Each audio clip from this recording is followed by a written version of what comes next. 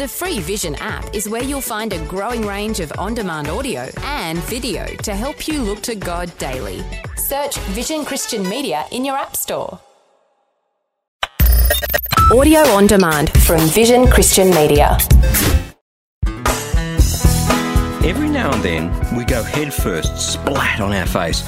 Two options. You just lie there and give up, or you get up, wipe the tears from your eyes and the dirt from your wound, and keep on going.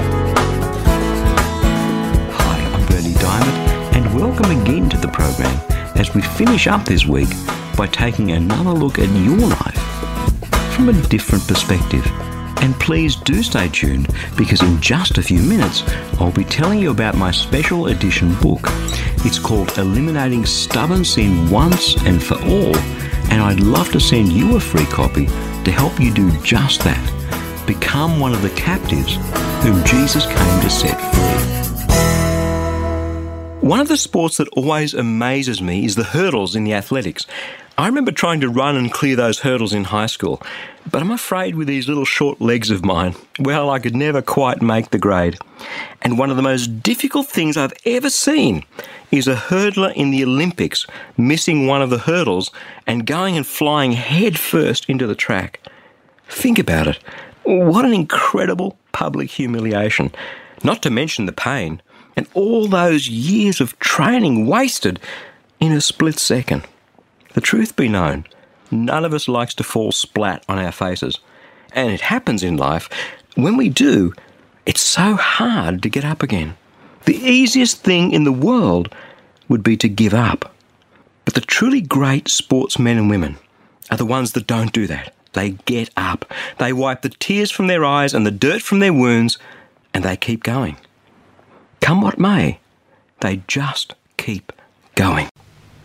Today is the last of a series of 10 programs that I've called Breaking Free from the Power of Sin.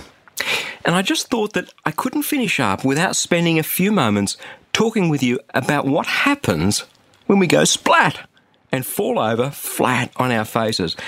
Because that's the point where so many people give up. Here's what we've been talking about over the last couple of weeks in a nutshell. We've been talking about sin, and sin isn't some outdated concept of an irrelevant church. Sin simply means missing the mark, ruining our lives. Anger robs us of relationships. Pride and greed and dishonesty and unforgiveness, all those things are sin because they miss the whole point of life. And you know, it seems some days that we're powerless to change them. They just keep coming back to haunt us. So many people believe in Jesus. So many people look at the cross and the price that Jesus paid and know they have forgiveness. They know that the empty tomb means a resurrection and new life, but somehow the power of sin isn't broken in their lives. But actually it is. We're told that by God himself. In Colossians chapter 1, Paul writes this: He has rescued us from the power of darkness and transferred us into the kingdom of his beloved Son, in whom we have redemption and the forgiveness of sins. And again in Romans chapter 6, for sin will have no power over you, since you are not under the law, but under grace. It's not about a bunch of rules and failing and therefore it's hopeless. No, the slate is completely wiped clean. And yesterday we talked about the need for us to have a change of heart. It's like the judicial system looks whether the criminal has remorse or not in sentencing. Remorse says that I know I was wrong. I see the impact, I see the pain of what I've done. And that, together with God's forgiveness, leads us to turn away from all that rubbish, that stuff that ruins our lives, sin, and back to God. Again, the Apostle Paul in Romans chapter 2. Or do you despise the riches of God's kindness and forbearance and patience? Don't you realize that God's kindness is meant to lead you to repentance? And repentance is a change of heart. It's a change of direction.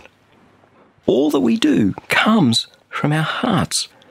And so many people hear that message, they accept Jesus, they have a change of heart, and then they set out on their journey with Jesus and they discover they're not perfect. In fact, like that athlete I was talking about before, we fall splat on our faces over and over and over again.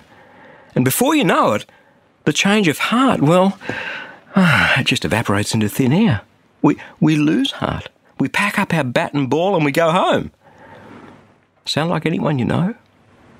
I want to take you to a passage of God's Word that I come back to again and again and again. It's one of a small handful of my absolute favourites. Again, it's written by Paul the Apostle. This guy had the job of writing almost half of the books of the New Testament. And you know something? He has exactly the same problem that you and I have. I'm going to read it from the Message translation because it's really contemporary. It begins in Romans chapter 7, verse 15. He says, "What I don't understand about myself is that I decide one way, but then I act another, doing things I absolutely despise. So if I can't be trusted to figure out what's best for myself and then do it, it's obvious that God's command is necessary. But I need something more." See, rules weren't working for Paul. He wanted something more. He says, "Because I know the law, but I still can't keep it. And if the power of sin within me keeps sabotaging my best intentions, I obviously need help. I realise that I don't have what it takes. I can will it, I just can't do it." Sound like anyone you know? Paul says, "I decide to do good, but I don't really do it. I decide not to do bad, but then I do it anyway. My decisions, such as they are, just don't result in actions. Something's gone wrong deep within me and gets the better of me every time. It happens so regularly, it's predictable. The moment I decide to do good, sin is there to trip me up. I truly delight in God's commands, but it's pretty obvious that not all of me joins in that delight. Parts of me rebel. And just when I least expect it, they take charge.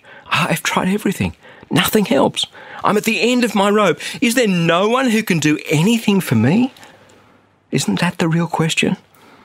The answer, writes Paul, thank God, is that Jesus Christ can and does. He acted to set things right in this life of contradictions, where I want to serve God with all my heart and mind, but am pulled by the influence of sin to do something totally different. You see, the fact that this happens to Paul the Apostle, who wrote almost half the New Testament, it means that it happens to all of us. It's a dilemma. I can't. No, you can't. Nor can I. That's the point. That's why we need God's grace. The criminal, you and me, we're released from death row because Jesus paid the price. So we're standing outside the prison and the gate slams shut for the last time behind us. Now we have to learn to live, not as a criminal, but as a child of God, as someone who's free. And as any criminal will tell you, you need help. Rehabilitation is a process. It takes time. That's how it is. And the answer is thank God that Jesus Christ is that help. Because through what he did on the cross, we have forgiveness. And through what his Spirit does in our lives, we have the power to change. That's what God does. Step by step, you just follow Jesus and life changes. I'm not the person I once was. I stumble some days, but I get up, I say, "God, I'm sorry." I get up, I know I've got your forgiveness. I turn to God, I keep going. Why? Because the power of sin over my life is broken. I believe in Jesus, and it just is.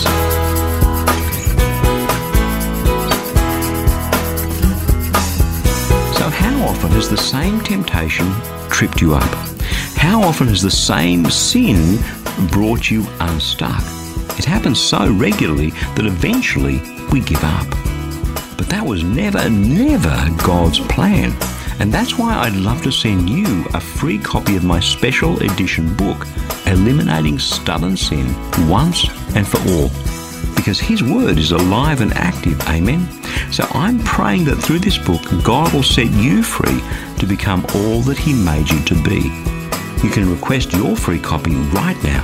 Just stop by at ChristianityWorks.com or give us a call toll free on 1300 722 415.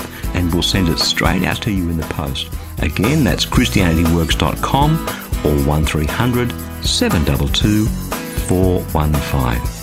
Hey, thanks so much for joining me. I'm Berni Dymet. Catch you again, same time on Monday, with a different perspective. Thanks for taking time to listen to this audio on demand from Vision Christian Media. To find out more about us, go to vision.org.au.